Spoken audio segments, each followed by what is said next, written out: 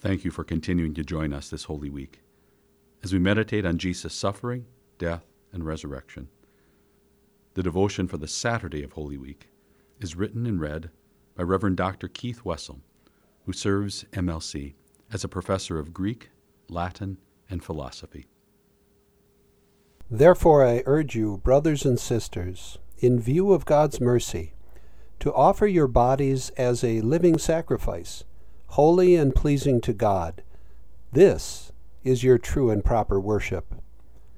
Do not conform to the pattern of this world, but be transformed by the renewing of your mind. Then you will be able to test and approve what God's will is, His good, pleasing, and perfect will. Romans chapter 12, verses 1 and 2. One can only wonder what kind of quiet talk and sober reflection went on inside Jerusalem homes on Saturday of Holy Week. For the Jewish people of that day, it wasn't, of course, Holy Week. It was the Sabbath day of Passover. Though the city had opened her arms to thousands of annual pilgrims, undoubtedly the streets and markets were quiet as people rested and again recounted for their families the events of the Exodus, the deliverance from bondage God had provided.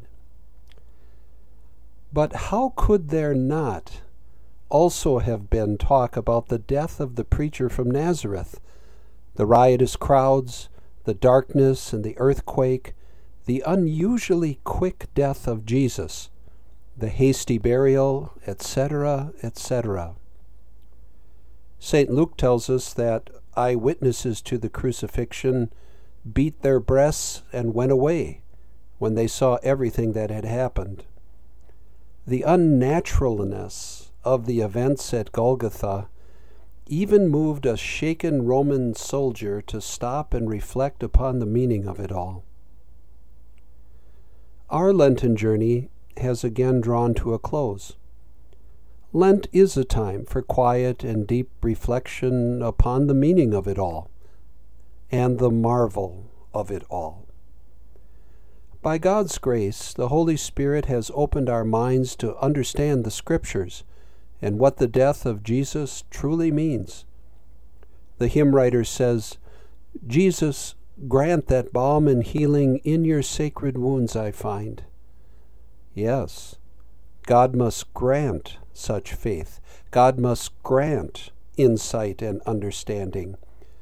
And along with such things, our gracious God also grants healing to us through the blood of the Lamb of God who takes away the sins of the world.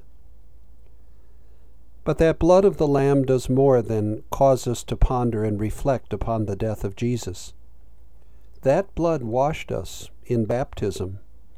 That blood, together with His body, still is given to us for the assurance of our forgiveness and to increase our faith, hope, and love. That blood gives us courage and strength to plod forward through our broken world to our eternal home. Again, our hymn writer, "When I'm weak, your cross revives me, granting new life to my soul." The call to faith in Jesus is also the call to a new life, a life of struggling against sin and walking in the freedom Jesus won for us by His sacrifice. The Spirit has, as St. Paul says, transformed our minds, so that now, in view of God's mercy, we also offer ourselves as living sacrifices to God in all we do. This is our true and proper worship, and in such worship our Heavenly Father takes great delight. We pray. Lord Jesus, I thank you again for your sacrifice on the cross. Lead me by your Holy Spirit to sacrifice myself for you, a thank offering to the God of my salvation. Amen.